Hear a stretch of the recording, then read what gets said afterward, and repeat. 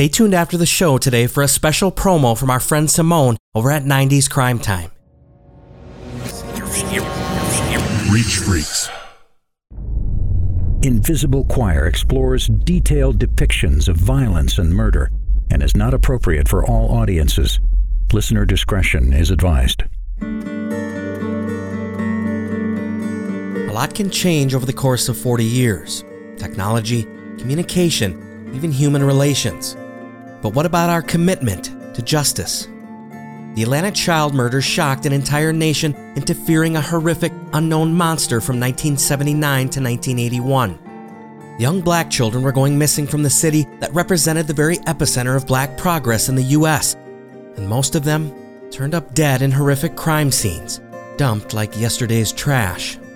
And though there have been several podcasts and television docuseries covering these events, none have dug so deeply into Atlanta's remaining historical trauma as HBO's new 5-part series, Atlanta's Missing and Murdered: The Lost Children. We got exclusive interviews with 3 of the 4 directors, and what they discovered might well change the course of Atlanta history and reveal the hidden truth of corruption and cover-up at the highest levels of state government. The series will surely leave you wondering if Wayne Williams was the man responsible for the murders at all.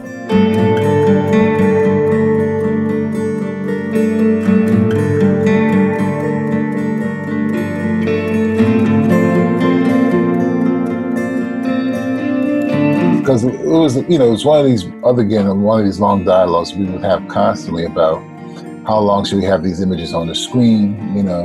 Was it too painful to show to some of the family members? We knew it would be, but we felt that it was important that the family members and the audience, the viewing audience, see, what was done to these poor children.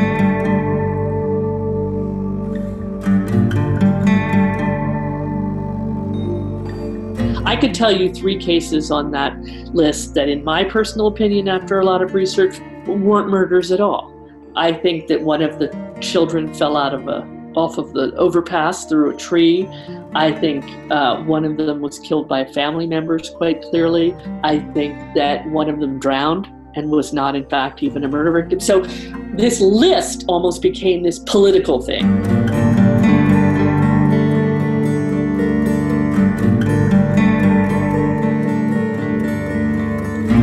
The idea that this community could still be invisible.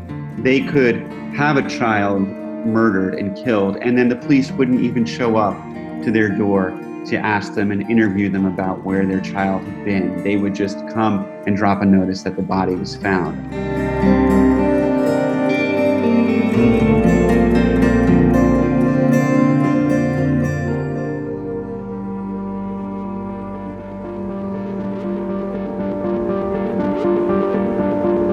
Count number 1, causing the death of Jimmy Ray Payne by asphyxiating him with objects and by means which to the grand jury are unknown. Second count, accusing Mr. Williams of murder of Nathaniel Tatum. 23 months of murderous terror finally came to an end on June 21st, 1981, when the city of Atlanta, Georgia, announced the formal arrest of 23-year-old Wayne Williams as the prime suspect in a string of 28 known murders. Williams was eventually indicted that July for the killing of 2 young men, 21-year-old Jimmy Ray Payne and 27-year-old Nathaniel Cater.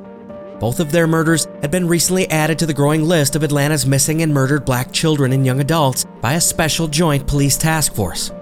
Since most of the known 28 murder victims were young boys, the public gave the until then unnamed killer the moniker, the Atlanta Monster. But Wayne Williams was already a fixture in the public eye. He had been under near constant police surveillance since the month before, when on May 22nd, he was initially detained for questioning after surveilling Law Enforcement Academy recruits heard a loud splash underneath the James Jackson Parkway Bridge over the Chattahoochee River. Williams was driving over it at the time and appeared to have either slowed down or stopped altogether at the time the splash was heard. Authorities questioned what would ultimately bring this 23-year-old aspiring freelance photographer and talent scout to such a rural stretch of Georgia Road just before 3 o'clock in the morning. Police claim that Williams originally told them that he was simply dumping garbage, but he would later dispute those claims, indicating that he never told police any such thing, and that he was actually scouting the location of a young woman's house with whom he had a meeting later on in the morning in the next town. With no additional evidence to hold Williams, police had no choice but to let him go. And then, just 2 days later, the body of 27-year-old Nathaniel Cater washed ashore on the banks of the Chattahoochee River just 1 mile downstream from the James Jackson Parkway Bridge. It was a discovery that would inevitably expose the dark underbelly of Atlanta's ultra-high-stakes political climate, and just how far their leadership was willing to go to put an end to this dark chapter in the city's otherwise bright history, no matter how divisive their actions would prove still, nearly 40 years later.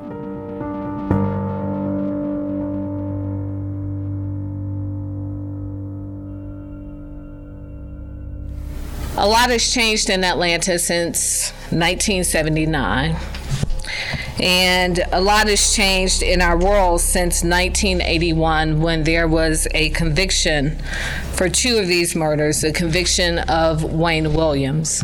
On March 21st, 2019, Atlanta Mayor Keisha Lance Bottoms holds a press conference announcing that the city is re-examining the evidence gathered from 1979 to 1981 in the Atlanta child murders cases.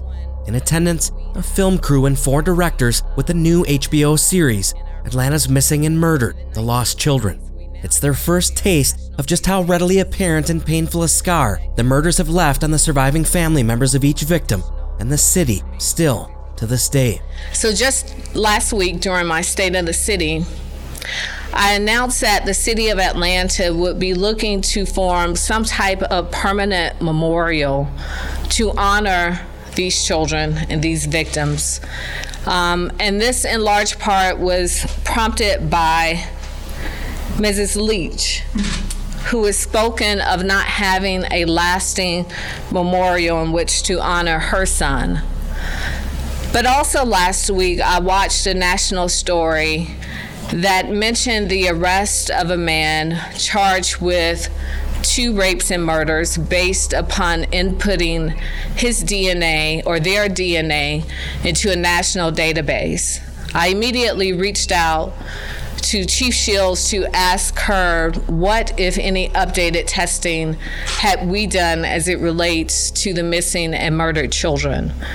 Chief Shields then took the next step and spoke with our partners at the GBI, who agreed with Chief Shields that it would certainly be in order for us to now look once again at evidence that the city of Atlanta has in its possession, evidence that the GBI has in its possession, to once again take a fresh look at these cases and to determine once and for all if there is additional evidence that may be tested that may give some peace, to the extent that peace can be had in a situation like this, to the victims' families, to let them know that we have done all that we can do to make sure that their memories are not forgotten, and in the truest sense of the word, to let the world know that Black lives do matter.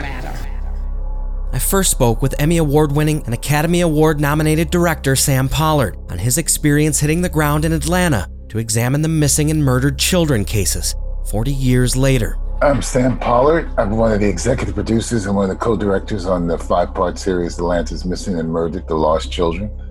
I've been involved in documentary filmmaking for over 30 years. I got involved with this project because in 2017, I had done a documentary about Maynard Jackson, the first Black mayor of a major southern city. And one of the segments I did in that documentary was about the Atlanta child murders. And the company, Show of Force, is one of the producers on this series. The people at Show of Force had seen that documentary. They thought that it could have a deeper, they could do a deeper exploration into the whole murders, all the murders and the aftermath. So they put together a huge proposal that we then submitted to HBO, because we had all worked with HBO before. And HBO in the summer of 2018 gave us a green light. We would go down every month and we would spend a week in Atlanta. And we were able to interview everybody from family members, parents who had lost children, to siblings, to the police, to the FBI, to the prosecutor, to the mayor of the city, Keisha Lance Bottoms. And we just really did a very deep dive.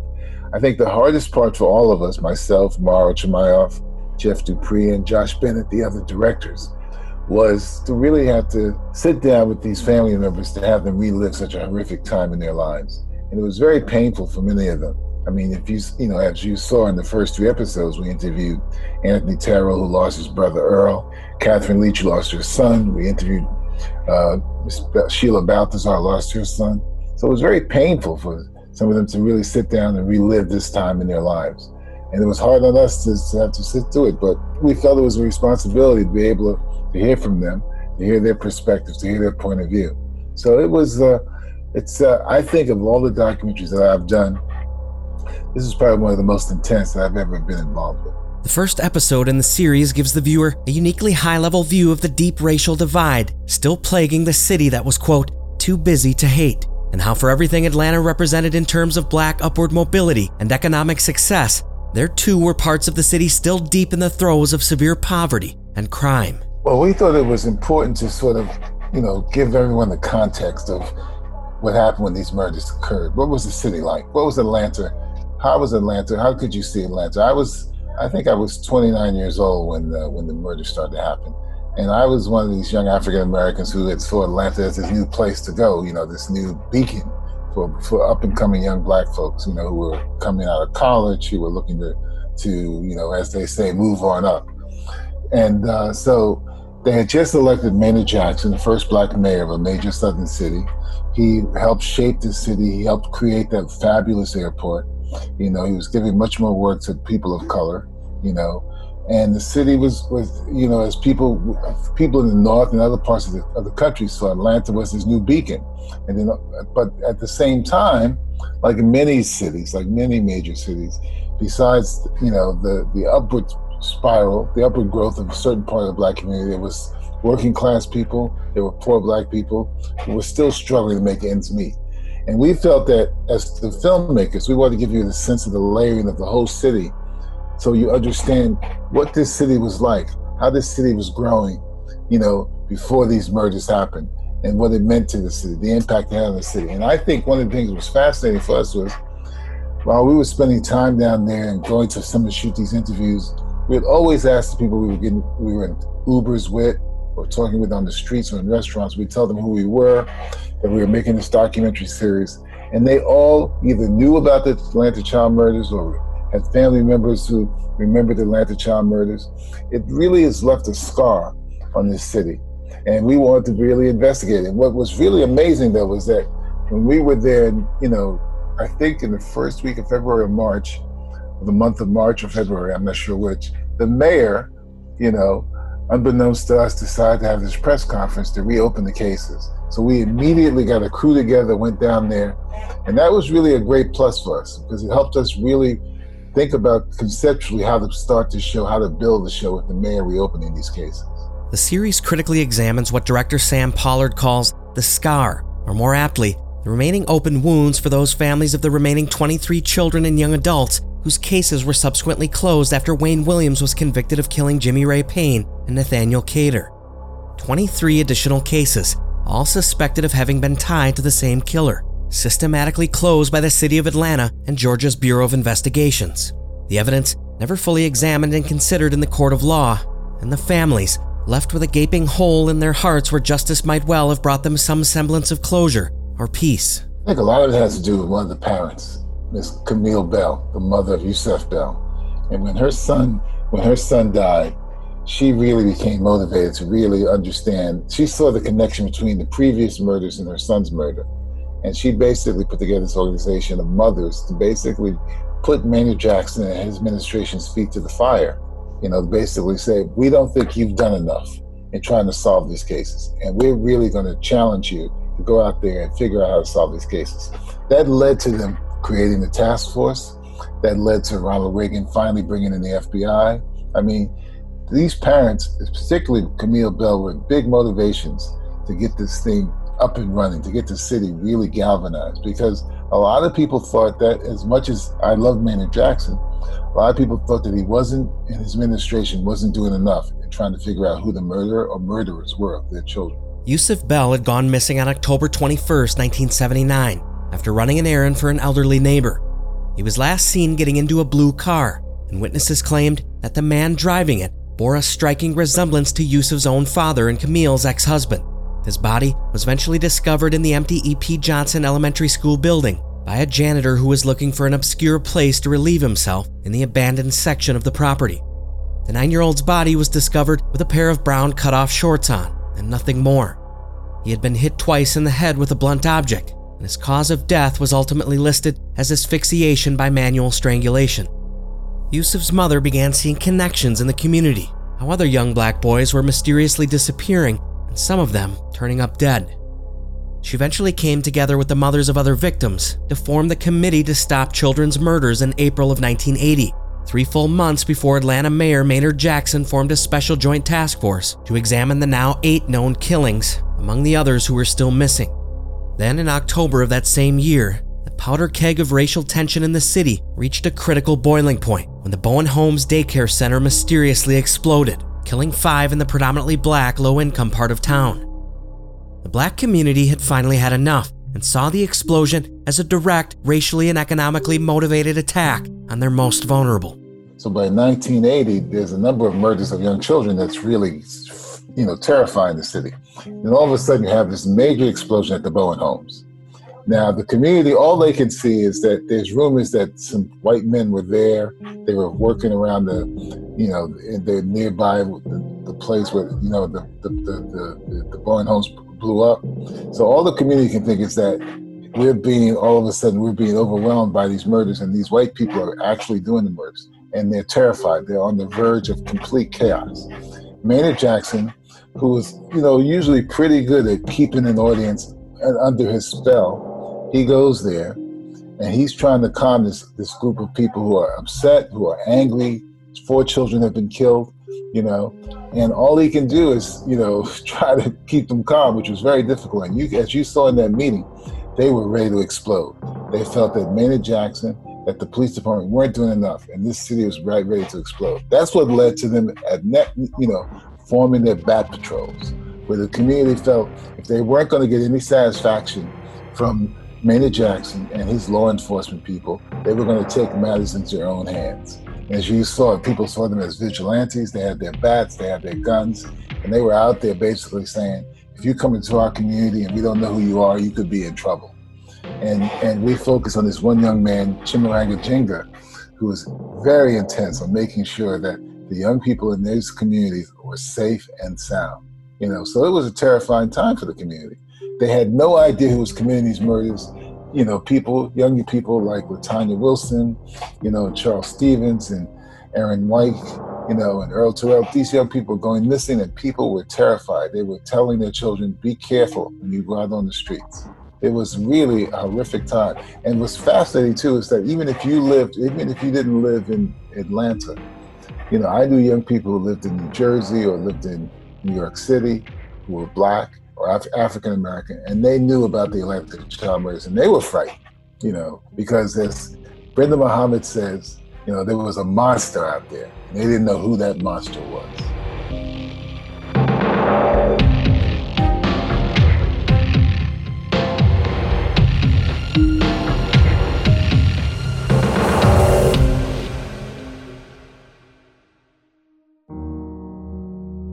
With the Bowen Homes bombing, we had several people who said they saw something or they heard that there was people in a pickup truck who drove in, white people who stopped there and had never been there before. What were they doing there early in the morning? And then later that morning, there's a huge explosion. And the community felt like the administration, everybody kind of rushed to say, oh, it was a boiler explosion. And we don't really know for sure, but the fact that there was this kind of rush to say, nothing to see here, this was just an accident, people felt like, wait, they really are going to do and say what they want. Our concerns, our fears don't really register. And so you had the bat patrols come out of that, and right away, it became, parents protecting their neighborhoods because they felt the police were just not showing up, not interested.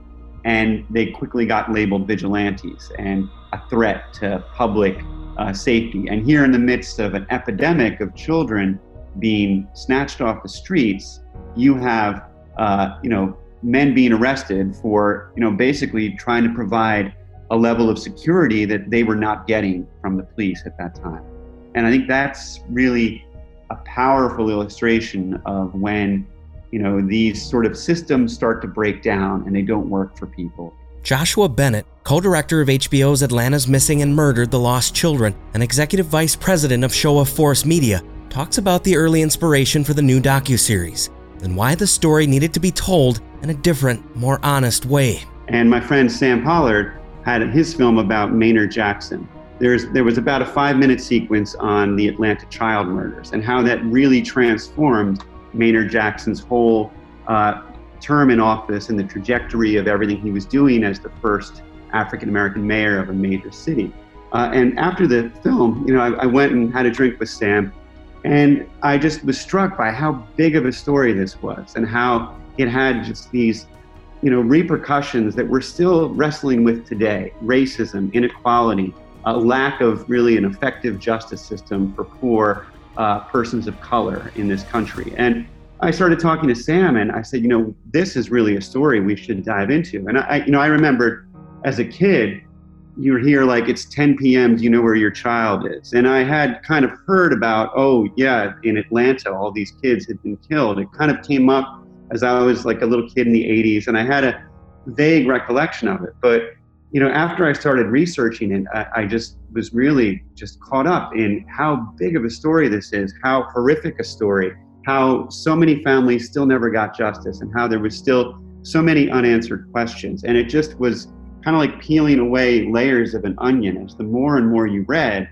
it was outrageous that really there was never justice in this story. And so that really was the inspiration to then say, okay, we should take a deep look at this in a way that, really hasn't in terms of the stuff I've seen on how the story's been covered. The series brings into major question whether or not Wayne Williams received a fair trial and highlights the major shortcomings of the evidence that was used to convict him of 2 murders, namely fiber and hair evidence that most modern-day forensic experts would categorize as junk science. I sort of really was sitting with this for months, developing it, researching it, and then we actually, in the team at Showa Force, we met with Rock Nation, and they really, saw the potential in this series and agreed to work with us.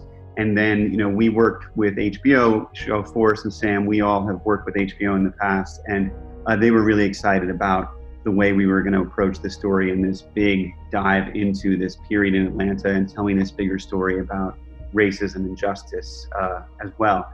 And that then launched us into really developing out what the different episodes would be. And so, Sam, Jeff Dupre, Mauro Chimaev, myself, and our series producer, Sarah Lena Weinfeld, we really worked closely together thinking, how can we tell this story episodically? How can we bring this big story of Atlanta in the 1970s and all of the change that was happening with Maynard Jackson, and then the story of all of these horrific murders and the task force and the FBI becoming involved and this becoming a mega national issue. I think that's one of the things that when you watch the series, you realize like this was like a big deal. This was like OJ before OJ. The whole country and the world was obsessed with this story. And so how do we track all of that? So we really worked together to create a full series treatment. And then we sort of divided and conquered because we were on a relatively tight schedule. And HBO wanted to premiere this in 2020. This was in 2019. So we had a pretty record pace for a series of this scope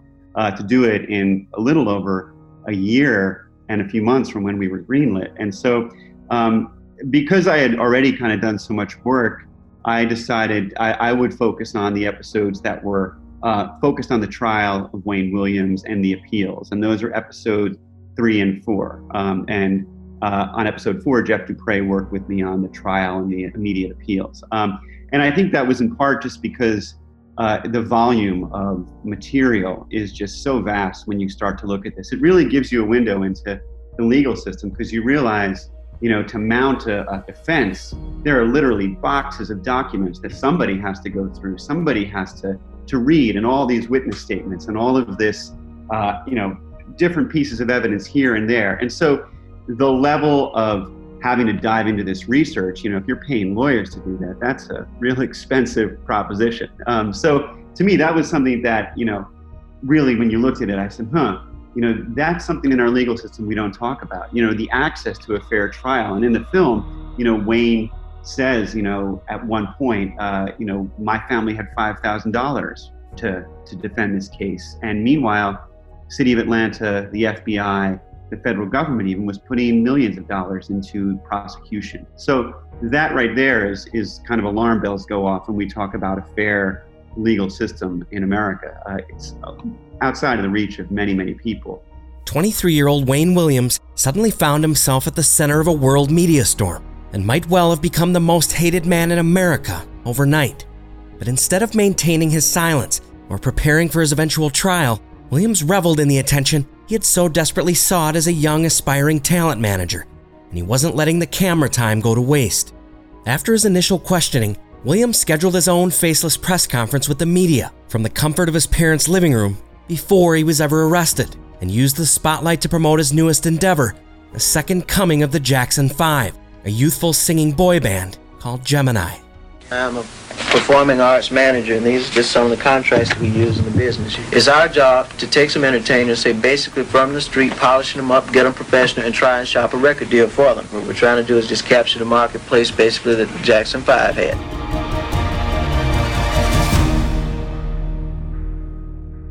I've had probably, at this point, dozens of conversations with Wayne. Wayne is just a very peculiar, fascinating person. I mean, here's a young man who did these incredible things as a teenager. He started his own radio station and brought in a whole line of civil rights leaders, people like Julian Bonds or Tyrone Brooks was there, Ralph David Abernathy, like big names came into this kid's home where he had his own radio station he built. And, here he is running around becoming a freelance journalist, shooting video and selling it to networks. He was really enterprising. And here was a kid, I think, who was hustling to try to find, all right, how am I going to get ahead down here? Because it's now or never. I got to do it. I want to be something. And you really felt talking to him like, here's a guy who is very intelligent, very, very thoughtful, but also, I think his own worst enemy to a degree. I think that Wayne couldn't help himself. When you look at the story and look at what happened, he was so interested in that public eye. He was so interested in presenting himself as this person of interest that he kind of walked into this situation and he kind of, basically gave the task force, hey, this guy's the perfect suspect. He won't shut up. And I think that was the experience with Wayne. You start to talk with him and he just kind of goes and kind of keeps going. And there's so much that he wants to kind of cover, but he sometimes loses his thread and he sometimes changes the detail here or there. And then you start to doubt and you start to question, well, what really happened, Wayne? Or what are you really saying? I think it's the kind of thing where, one of the persons we interviewed, I won't say his name, said, well, did Wayne kill anybody? I don't know.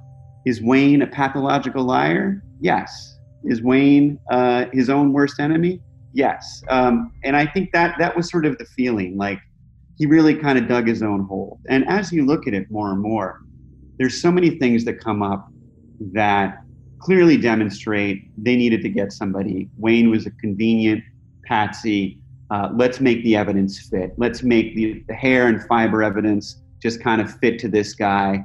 We need to close this up. You really kind of get that's kind of the force, and the FBI is pushing that behind the scenes. But then you also see, like, here's a guy who's going around giving flyers out looking for teenage boys to join his band at a point when kids are going missing. And then he's kind of seen in all these different places where it leads to suspicion. And he's, said these things to friends that raise this suspicion. And like you'll see in episodes 4 and 5, some things come up where it's like, maybe Wayne knows more than he's ever told us or that he's ever let on. That was sort of kind of the feeling I got. Like, I don't think he killed 28 kids. Did he kill 1 or 2? I don't know. Does he maybe know a little bit more than he's ever let on?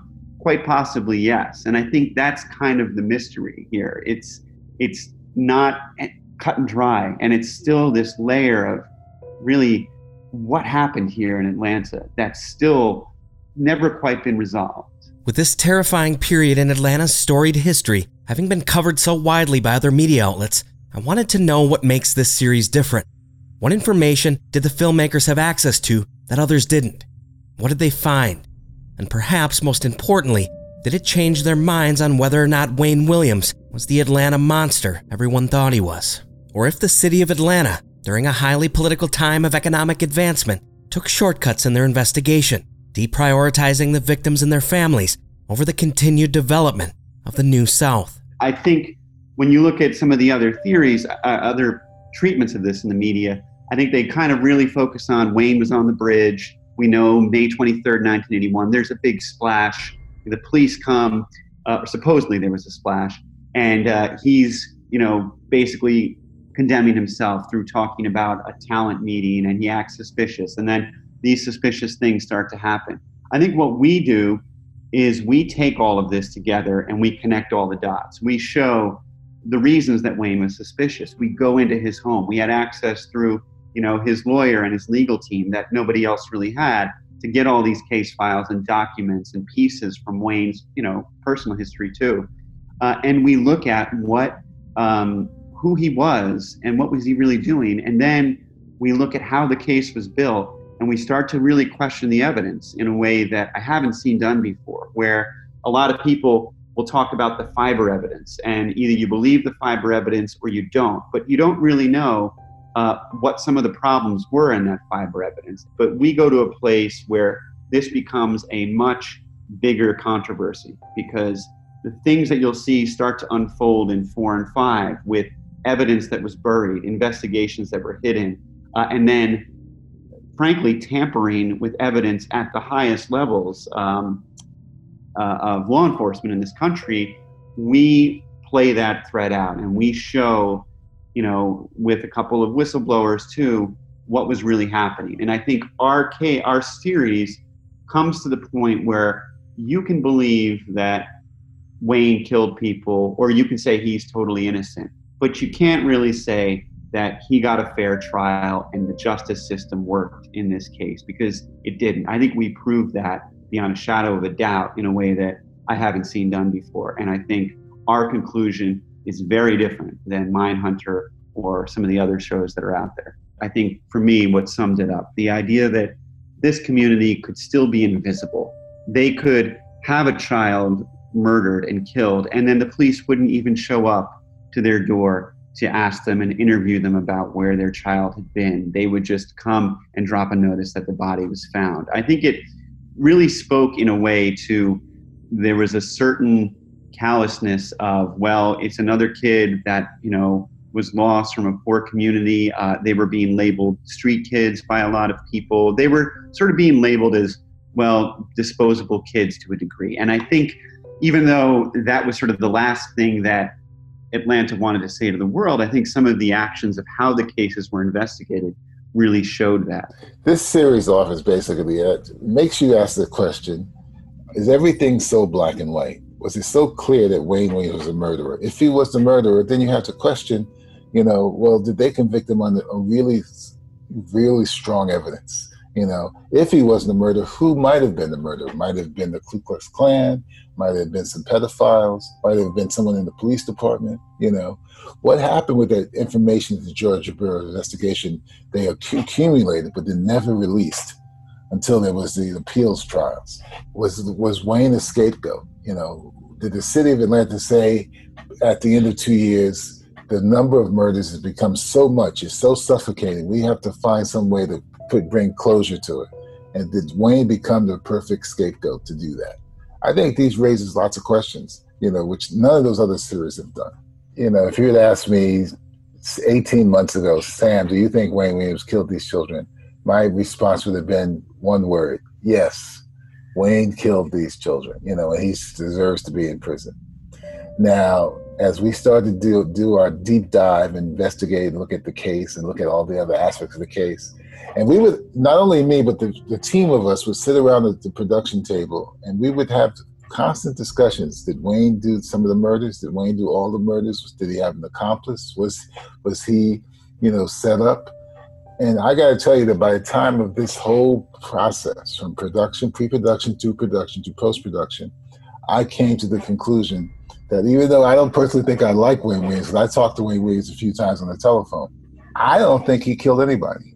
Now, some of my other team members have different reactions to that, but I don't think he killed anybody. I think he was in the wrong place at the wrong time on that bridge that night. Because when you think about it, when they say, and you saw this in episode 3, they heard that splash in the water, right? Now, all of a sudden, how in the world, think about this, how in the world could this guy in his car, even if it was at 10 miles, 5 miles per hour, jump out of his car, pull a body either out of the trunk or the back seat, which was probably 50 pounds heavier than he was, have the ability to throw it over the bridge, get back in the car without that car being too far away. It just doesn't make any sense. It doesn't make any sense. The only thing that doesn't make sense, and this Wayne never really explained it clearly to me in those interviews that we see in the film, he never really explains why was he on that bridge at 3 a.m. That never made sense. I also spoke with series co-director and Shoah Force media partner Maral Chermayeff, a prolific documentary television series and film producer and director whose list of accomplishments includes contributions to both Emmy and Peabody award-winning features. Maral shared with me the various theories surrounding the mystique of Wayne Williams and how the series relies heavily on the available archival footage from the era to paint a contextual picture of what Wayne Williams represented to a city craving closure in the face of ongoing tragedy. You know, there was an apartment complex extremely near that bridge that we heard about, and we heard a lot of people talk about, that, you know, was kind of famous for, you know, sort of drugs and swinging and late night parties and, you know, prostitution, both gay and straight prostitution. And the people used to go over to that complex. He was like less than a mile from that place, you know, maybe, you know, was he going to check on a call that he might have at 7 a.m? Maybe not. But, you know, come on. I mean, there's so many reasons that he could be out and about. I mean, he really did have a radio and was responding to crime scenes all the time. And he was out because he wanted to get away from his, you know, house and his mom and dad. I mean, you know, but Wayne was a night owl. So, you know, no, he didn't kill them all. Did he kill nobody? I'm not sure. But I certainly know that he was a kid who wanted attention. He was 23. He was trying to create the new Jackson 5. He was, you know, his dad was everyone talks about how he was like a cop chaser and he was driving after the police. Okay, but that's what his father did. How many people do what your father did? His father was the photographer for the newspaper, going to crime scenes, going to fires, going to these things and taking photographs for the paper. So lo and behold, what happens? That's what his son starts doing when he wants to make a buck or two. Oh, and it evolves. He doesn't just do photography. He can do video because he's technically, you know, the technology is changing. He was a 23-year-old guy. He could not drive over a bridge without a vehicle stopping and throw over a bridge someone who weighed 50 plus pounds more than he did. That's just, I mean, do that demo for me. I'd love to see it. It's not possible. And then, by the way, the body that they find 2 days later is, by any stretch of the imagination, been in the water for 4 or 5 days. And people, even in 1979-80, they knew what a body decomposition was. That wasn't an unknown technology. That body of Nathaniel Cater was not 2 days in the water. So not only that, they hear a splash, or they say they hear a splash, or they report a splash, right? In the summer in the Chattahoochee, which is only a 10-foot deep river.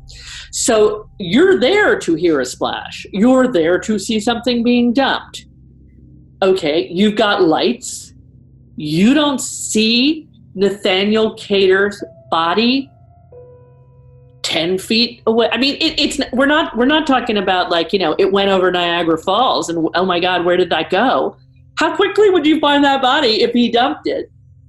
And it was there in a river that moves at a glacial pace.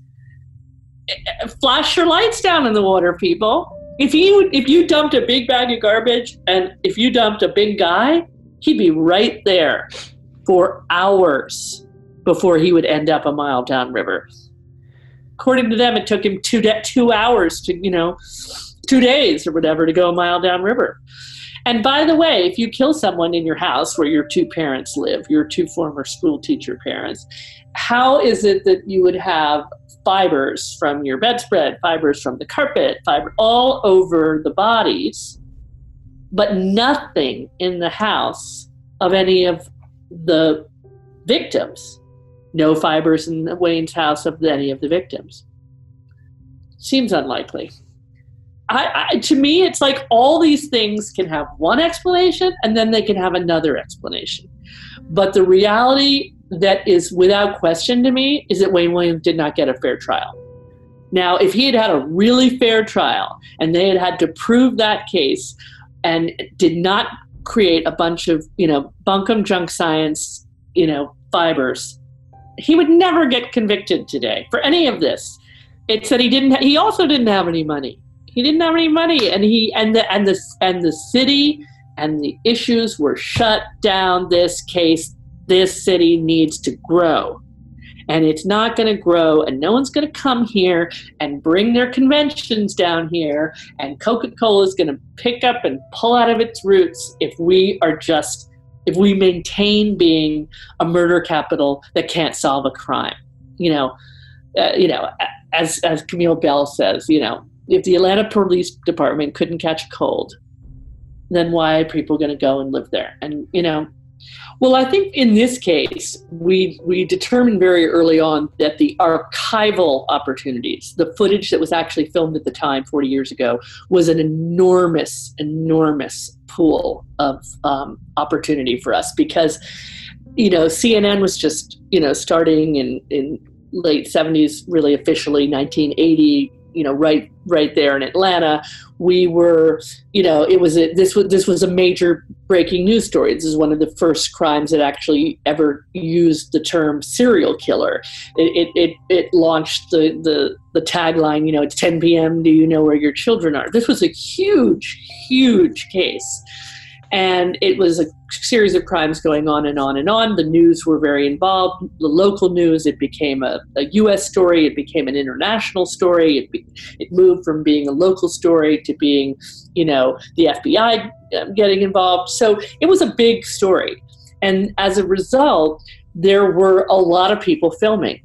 And when we started to see that all the searches were filmed, all the funerals were filmed, we began to look at that. We thought, what, we can make an unfolding drama here that takes you back in time 40 years ago.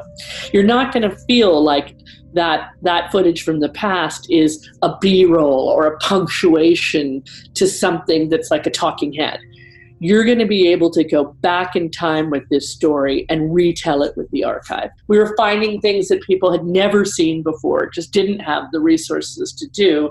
And we were really creating a new story that, while very old, feels like it's happening right now. And then, of course, we were able to interview some 50 plus people, whether those are survivors, whether journalists, things that were going on, the police, local historians. We were really able to bring their dialogue, their kind of Greek chorus into play while actually reliving the footage in the past instead of recreating it.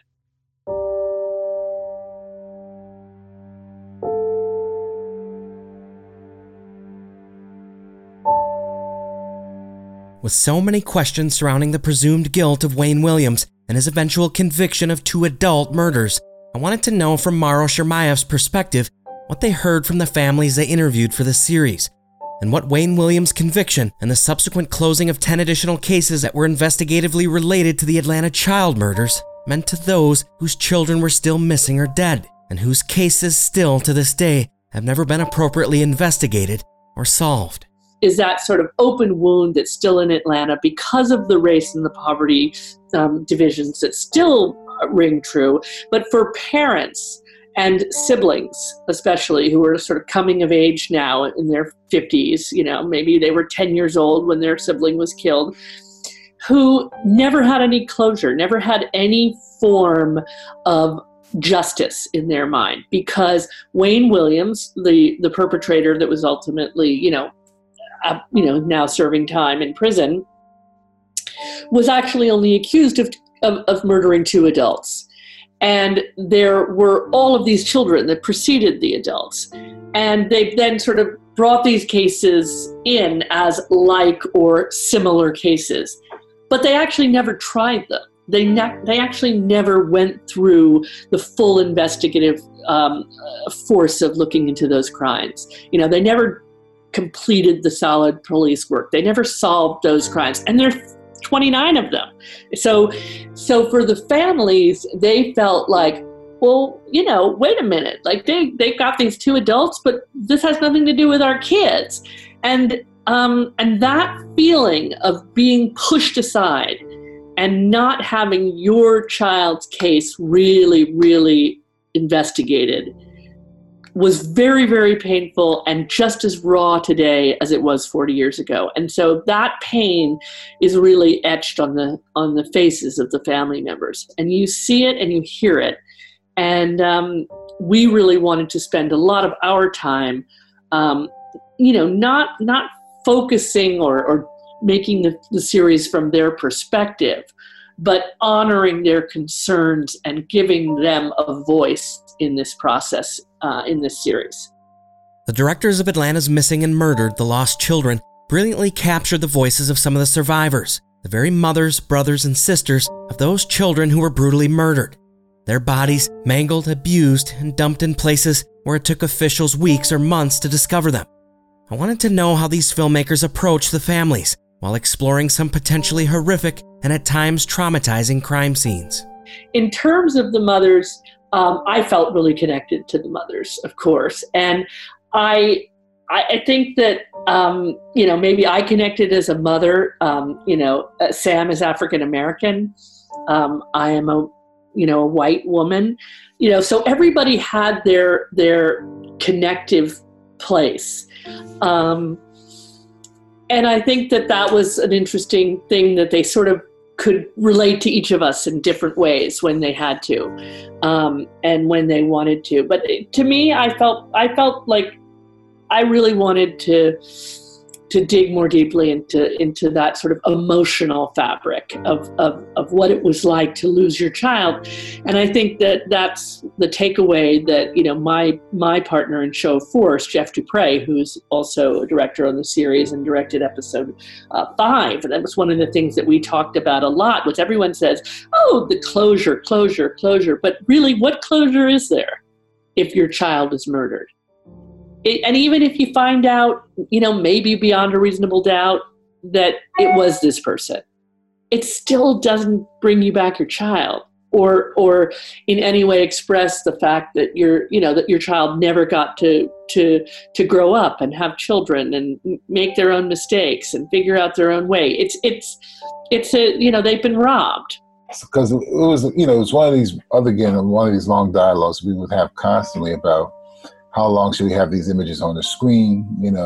Was it too painful to show to some of the family members? We knew it would be, but we felt that it was important that the family members and the audience, the viewing audience, see, what was done to these poor children, that they got a real sense of it. And it was a difficult choice to figure out which ones to use, how long to use them. But we tried to be, I can't use the word tasteful. We tried to be not overly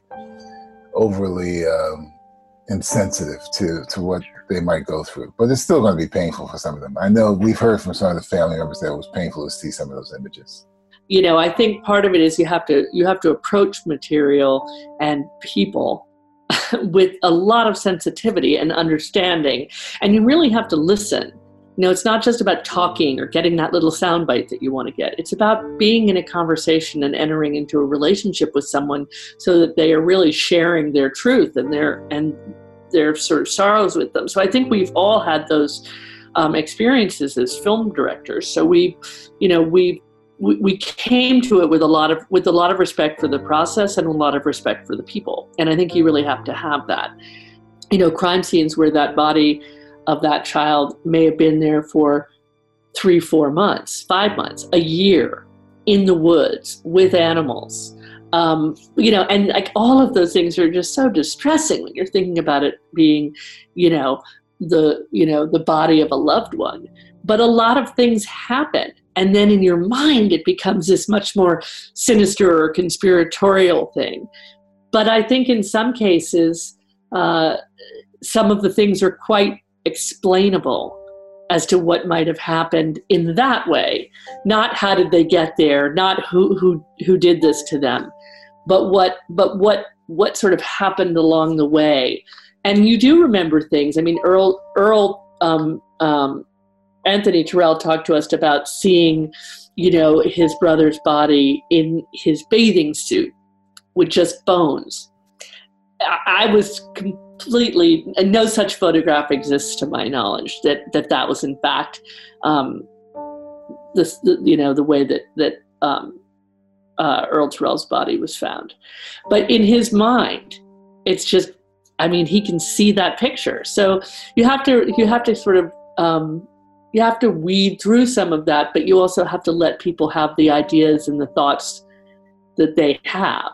And if that's his truth, I want him to be able to share that truth.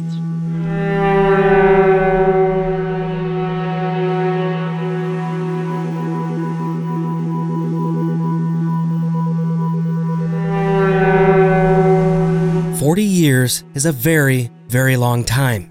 But for the families of those children who went missing or were murdered in Atlanta, it likely feels like just yesterday. Those old wounds are still fresh, still bleeding, until justice is brought to the nearly 30 families still waiting and wondering what might eventually come of the mayor's decision to reopen the cases 40 long years later in 2019. But the question in reinvestigations 40 years later, where obviously we have DNA, we have other resources and technologies to address investigation and techniques of investigation. But what do they really have anymore? And also, the way that they gathered the evidence at the time was completely flawed. The crime scenes were a mess. The crime scenes were, people were smoking and dogs were walking around and they were traipsing all over stuff. And how were they collecting the materials? I mean, there was one point where the attorney for Wayne Williams said that she was taken, as the defense by the prosecution to see some of the clothings and the items and things that had been gathered as evidence. And they were all thrown together on one table when she was looking at them. And she said, well, how can you be talking about a case put together with fibers and hairs if I'm looking at all this evidence that's been... So the question is, what does she have? But I think the intention of the mayor and of Erika Shields, chief of police, I think that intention is not to exonerate Wayne Williams or to open up. I think it's really to honor the parents. I mean, I think the memorial and that piece of the pie that they're going to have a memorial for the families is very important to the families, and I think that will happen. But the more sort of significant element, which is the cases, is a question. But the cases were never investigated one by one. So even if you just begin to re-look at who are the suspects and what was happening in the investigations of each case, not treating them as if they are 29 or 30 killings done by one individual, that is almost, in my mind, 100% impossible. I could tell you 3 cases on that list that, in my personal opinion, after a lot of research, weren't murders at all. I think that one of the children fell off of the overpass through a tree. I think one of them was killed by family members quite clearly.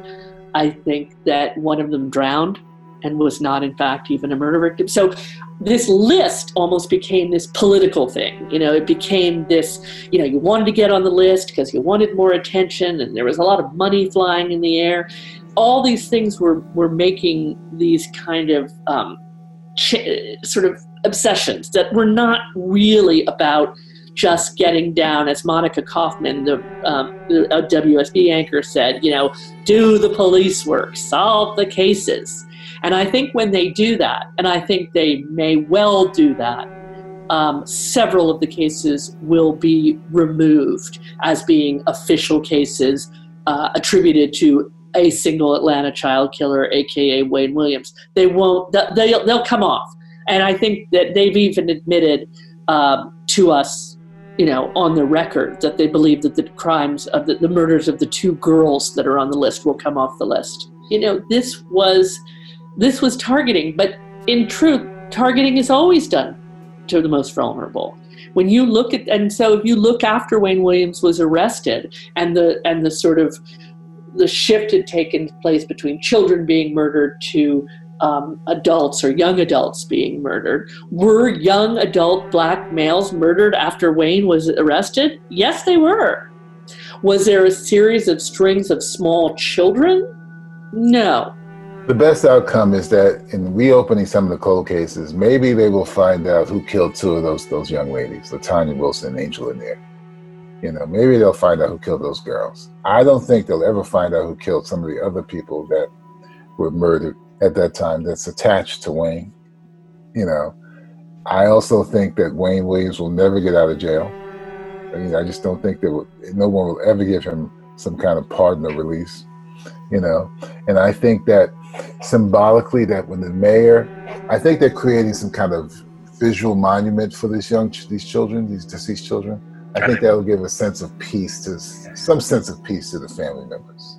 I think it is a symbolic gesture to basically give these families, these mothers, these siblings, some sense of closure, that the city still cares and remembers what they had to go through, the ordeals they had to confront. I think it's also an opportunity for her to be able to reopen some of these cold cases that's never been resolved. Now, I don't think that by reopening some of these cold cases that they will ever, ever, ever let Wayne Williams out of jail. I don't think the city can do that. I think the city would have to, if they had released Wayne Williams, they would have to admit they made a mistake. And I don't think they're going to do that at all. I think the Atlanta Police Department, not the chief, but the rest of the Atlanta Police Department would be up in arms. And a lot of those retired police detectives who were in the film, they would all be up in arms.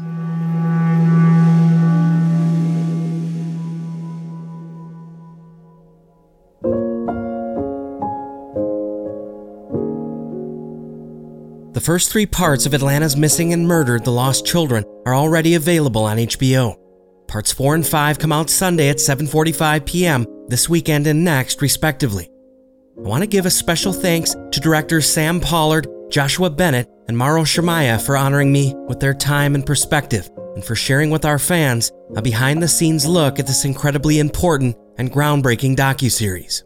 Thanks also to HBO for allowing me to screen the series pre-release, and to Kat Barnett for bringing everyone together on such short notice.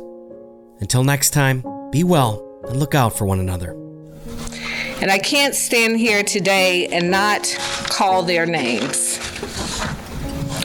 They were Edward Smith, age 14, Alfred Evans, age 13, Milton Harvey, age 14, Yusuf Bell, age 9, Angel Lanier, age 12, Jeffrey Mathis, age 10, Eric Middlebrooks, age 14, Chris Richardson, age 12, LaTanya Wilson, age 7, Anthony Carter, age 9, Earl Terrell, age 10, Clifford Jones, 13, Darren Glass, 10, Charles Stevens, 12, Aaron Jackson, 9, Patrick Rogers, 16, Luby Jeter, 14, Terry Pugh, 15, Patrick Baltazar, 11, Curtis Walker, 15, Joseph Bell, 15, Timothy Hill, 13, William Barrett, 17.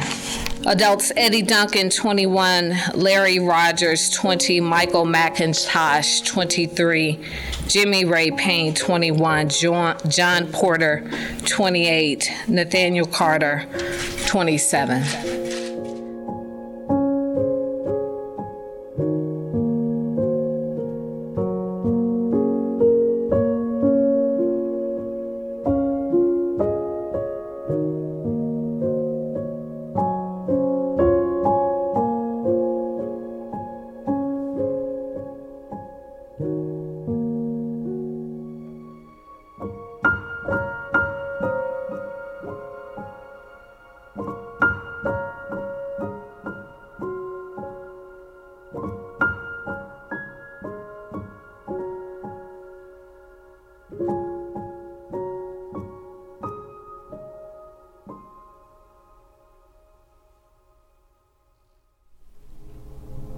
Do you love true crime?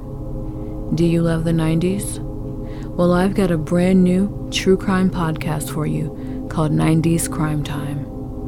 I'm your host, Simone, and on this show, you'll hear cases from theft to kidnapping to murder, all from this great decade of 1990 to 1999.